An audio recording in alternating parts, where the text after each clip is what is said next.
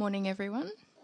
Today's passage comes from James chapter 4, verses 13 to chapter 5, verse 6. Now listen, you who say, today or tomorrow we will go to this or that city, spend a year there, carry on business and make money. Why, you do not even know what will happen tomorrow. What is your life? You are a mist that appears for a little while and then vanishes. Instead, you ought to say, if it is the Lord's will, we will live and do this or that. As it is, you boast in your arrogant schemes. All such boasting is evil. If anyone then knows the good they ought to do and doesn't do it, it is sin for them. Now listen, you rich people, weep and wail because of the misery that is coming on you. Your wealth has rotted, and moths have eaten your clothes. Your gold and silver are corroded. Their corrosion will testify against you and eat your flesh like fire. You have hoarded wealth in the last days. Look, the wages you failed to pay the workers who mowed your fields are crying out against you. The cries of the harvesters have reached the ears of the Lord Almighty. You have lived on earth in luxury and self-indulgence. You have fattened yourselves in the day of slaughter. You have condemned and murdered the innocent one who was not opposing you.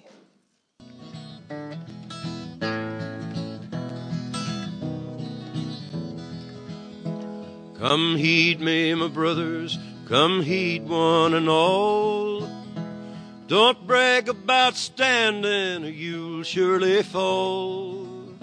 You're shining your light, and shine it you should. But you're so heavenly minded, you're no earthly good. If you're holding heaven, then spread it around. There's hungry hands reaching up here from the ground. Move over and share the high ground where you stood. So heavenly minded, you're no earthly good.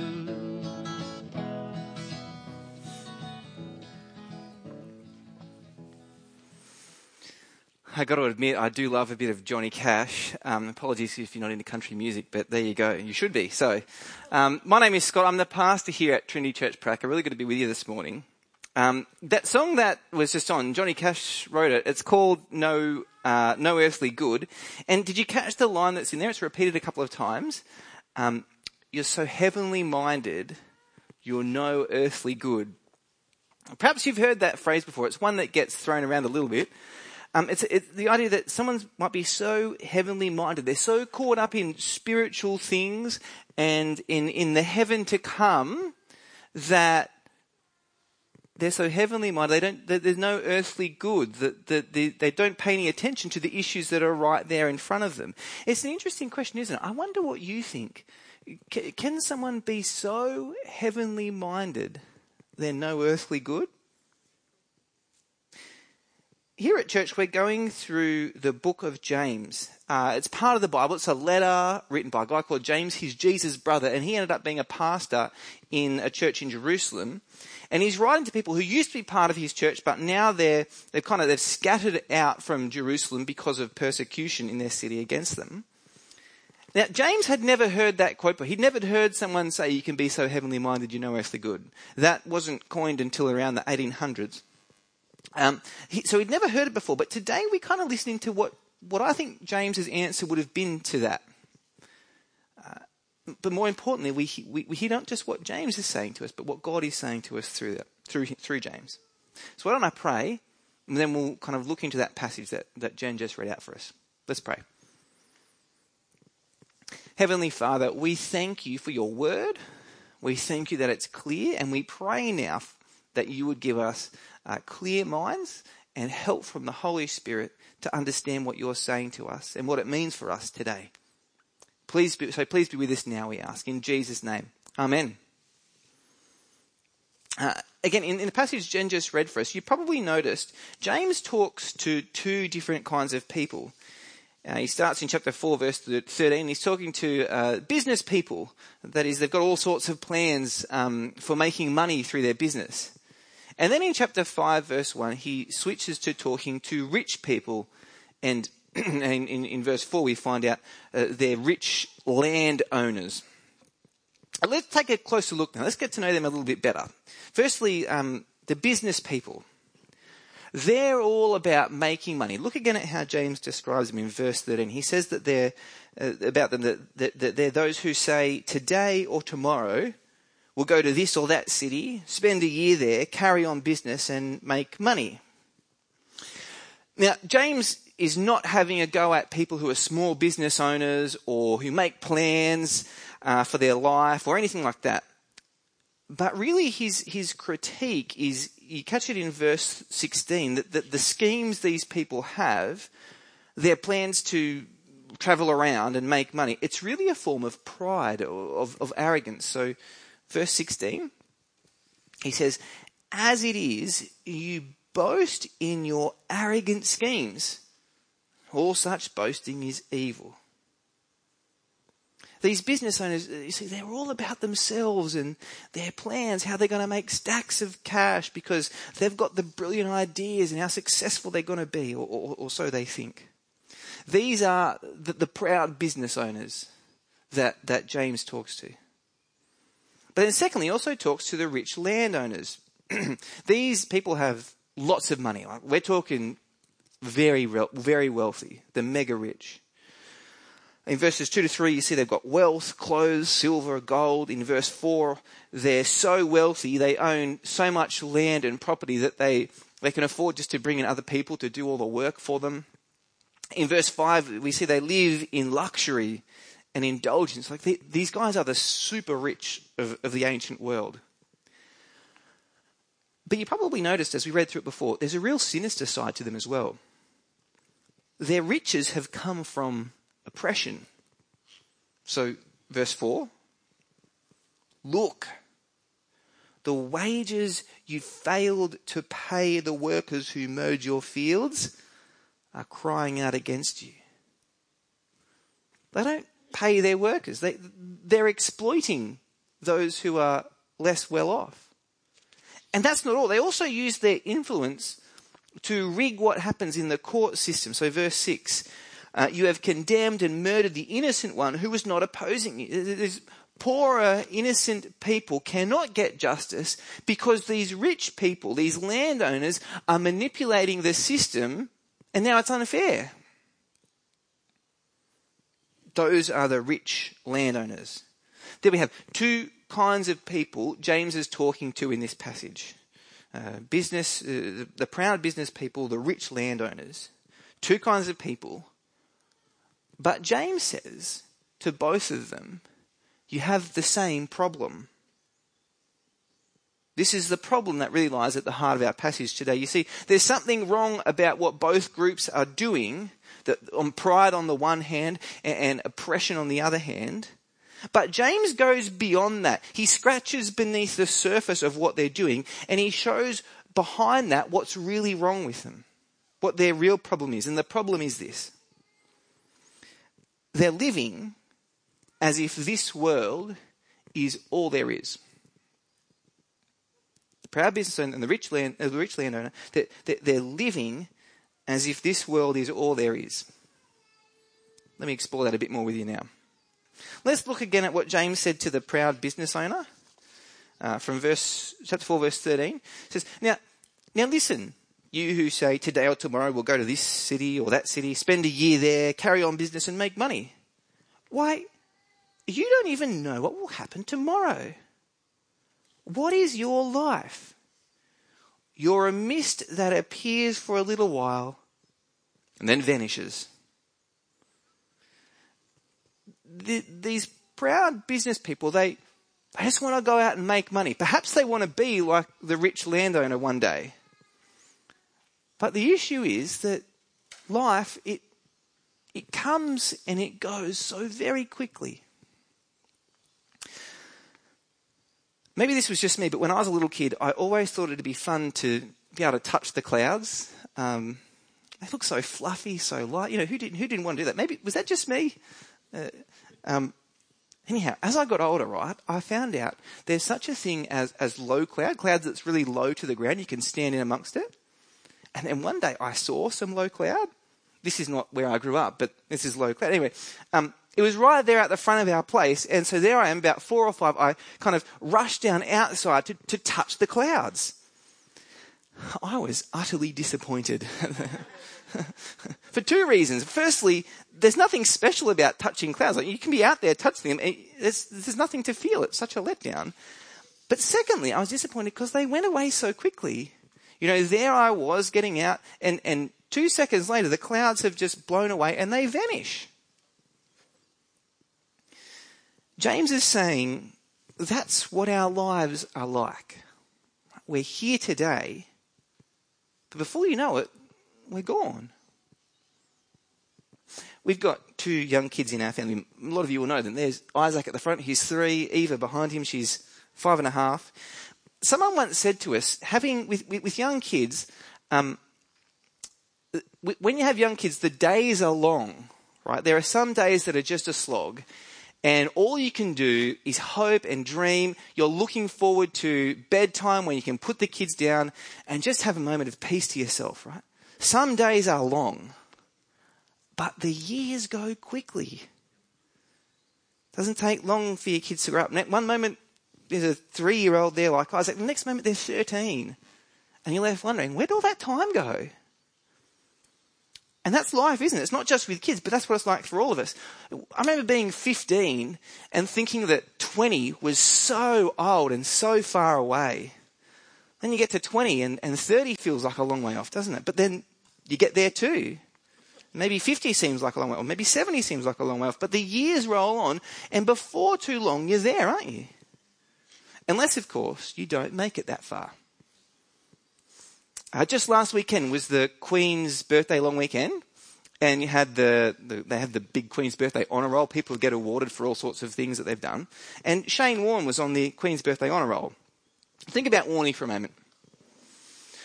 Love him or hate him, well, he was a professional athlete that was at the top of his game. Whenever anyone talks about greatest cricket teams of all time, Shane Warne is on that list. He was phenomenal at playing the game.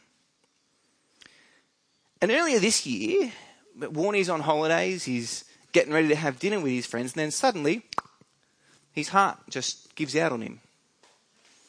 And at 52 years old, just 52, Shane Warne is dead. Our life is a mist. One moment that we're here, and then we're not. So James's point is, make sure you're ready for what's next. Don't live as if this world is all there is. Don't spend your life chasing after all sorts of business possibilities and making more and more money and being proud about your successes. Instead, get ready for what's to come. Get ready for what's to come.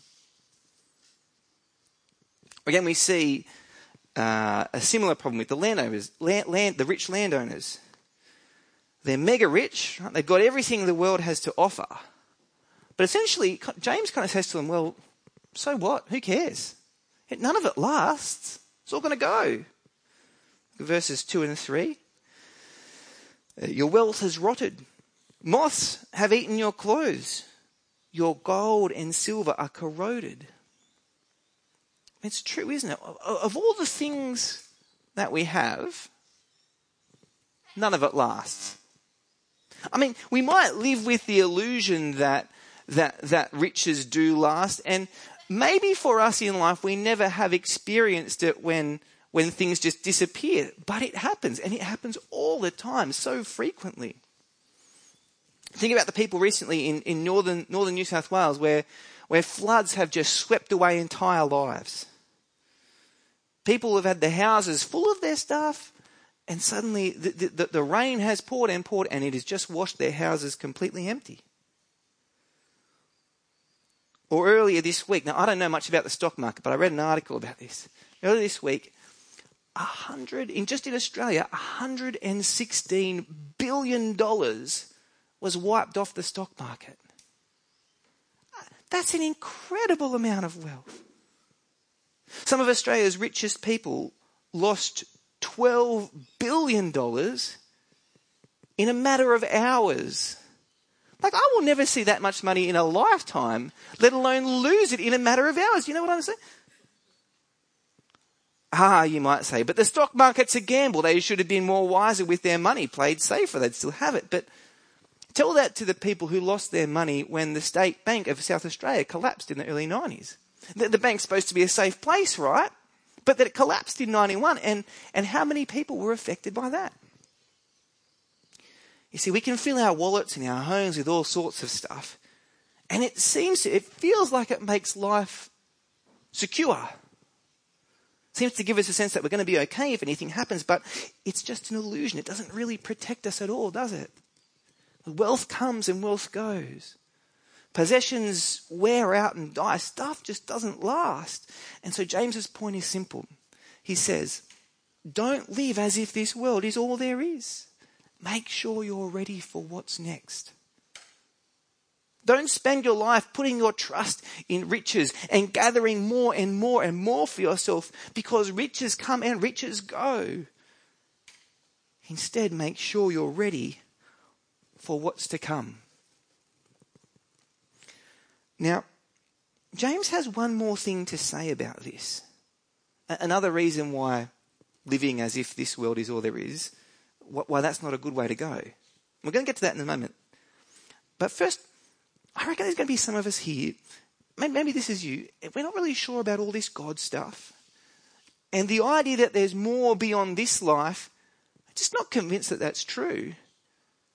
And so, well, it just makes sense to live with this world as if this world is all there is. And that makes sense because if there's nothing else, why wouldn't you? If that's you, I just want to pause really quickly and talk into that question. What makes Christians think there is something else?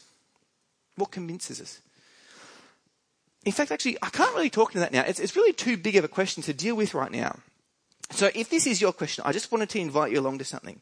On Thursday nights for the past few weeks, we've been running something called the Life Series. It's for people who aren't really sure what to make about Jesus, who just want to explore it a bit more.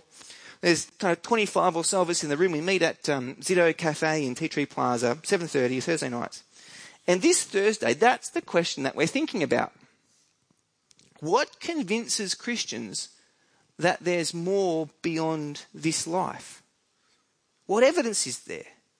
How does it change things? So I just want to say, if this is your question, why not come along? Why not come along just for a night? Check it out. What have you got to lose? I could stand here and give you the really quick answer and say, well, Jesus is the reason that we're convinced that there's more beyond. But I reckon you probably want a bit more. So what have you got to lose by coming along? Let me get back into that passage now, though. James is talking to two groups of people. There's proud business people and there's rich landowners. They're doing different things, but behind the wrong that they're doing, James says there's a bigger problem. You're living as if this world is all there is.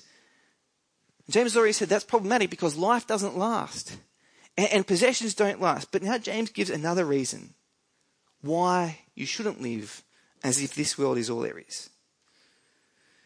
Now he's talking in this part to the rich landowners. Remember, they're oppressing people who don't have as much. They're obstructing justice. And James says to them, you're living as if this world is all there is. And that's a problem because God's judgment is coming on you. The idea of God's judgment, it kind of poses a problem for a lot of people today. Even those who like the idea of Christianity and like some of the things that Jesus said. The problem can kind of be summed up in these words of Oprah. Oprah once said, I used to believe in a God who judges. Now I just believe in a God of love. Yeah. A God who judges? No, thank you. A God who loves? Yeah, I'll take that. At the same time, we do want things to be fair, don't we? We love the idea that people who do evil are brought to justice, and we hate seeing people who do evil just get away with it. That's why I reckon this podcast became such a hit. I'm not sure if you've heard of it before. It's called The Teacher's Pet. It's a little Australian podcast. A journalist from Australia just put it together. But it went global, right, across the world. It's not just number one in Australia, but also in New Zealand, in Canada, in the UK. Why is it so big? Because it hits on this idea that we all feel we hate injustices. Take a look at the trailer to it. Well, it just feels like a decision that's against the interests of the victim and the families and in favour of the alleged perpetrator. Lynette Dawson was reported missing by her husband, former Newtown Jets rugby league star Chris Dawson. I just don't believe for a moment that she left us voluntarily and then stayed away all of this time.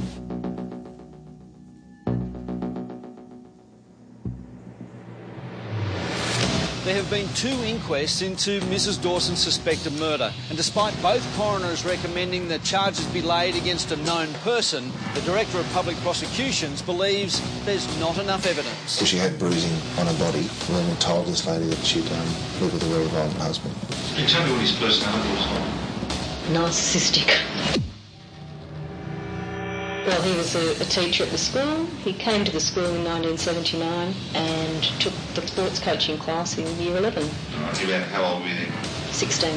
He was the cool guy, the fun guy. Well, I didn't want to be in a relationship with him. I wanted to get away. He said I was going to get a hitman to kill Lynn. And you know who you are? Funny, engaging, really good teacher. Unless someone can prove otherwise, they'll always have that positive image in my head. He was literally grooming the entire class. And he rang me and said, Lynn's gone, she isn't coming back. I've lost a dear friend and I've carried it for years. And I miss her every day. I just want justice. And I'd love her little girls to know she didn't leave them.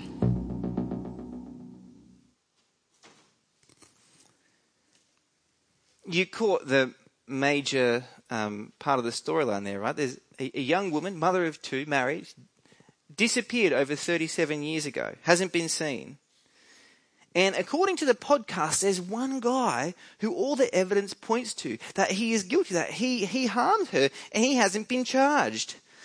That is, until the podcast generated so much public interest that the police reopened their investigation. They charged the guy, and he's actually currently on trial right now in Sydney. It's just a little Australian podcast, though. But it went global. Because it hit that nerve we all feel, that we long for justice, for things to be put right. You know, we don't want the Hitlers of the world to get away with it. And I think it's fair to assume, when we read about these rich landowners in James chapter 5 here, who are oppressing others, who aren't paying the poor their wages, who are obstructing justice, when we read about these guys, I think we want them to be brought to justice too, don't we? And that is exactly what James says will happen. Look at verse 4. Chapter 5, verse 4. Look, the wages you failed to pay the workers who mowed your fields are crying out against you. The cries of the harvesters have reached the ears of the Lord Almighty. He's going to do something about it. You've lived on earth in luxury and self-indulgence. You've fattened yourselves in the day of slaughter. And now the implication is obvious, right? The day of slaughter is here. God's judgment is going to come against you. It might be something we have to wrestle with a bit, but deep down, I do think we want a God who will judge right from wrong. Friends, that is what the God of the Bible says he will do. But it does mean we can't live as if this life is all there is. As if we can do wrong and it just doesn't matter because, we can get away with it. God will bring justice. So are you ready to meet your God? Of course, none of us are we?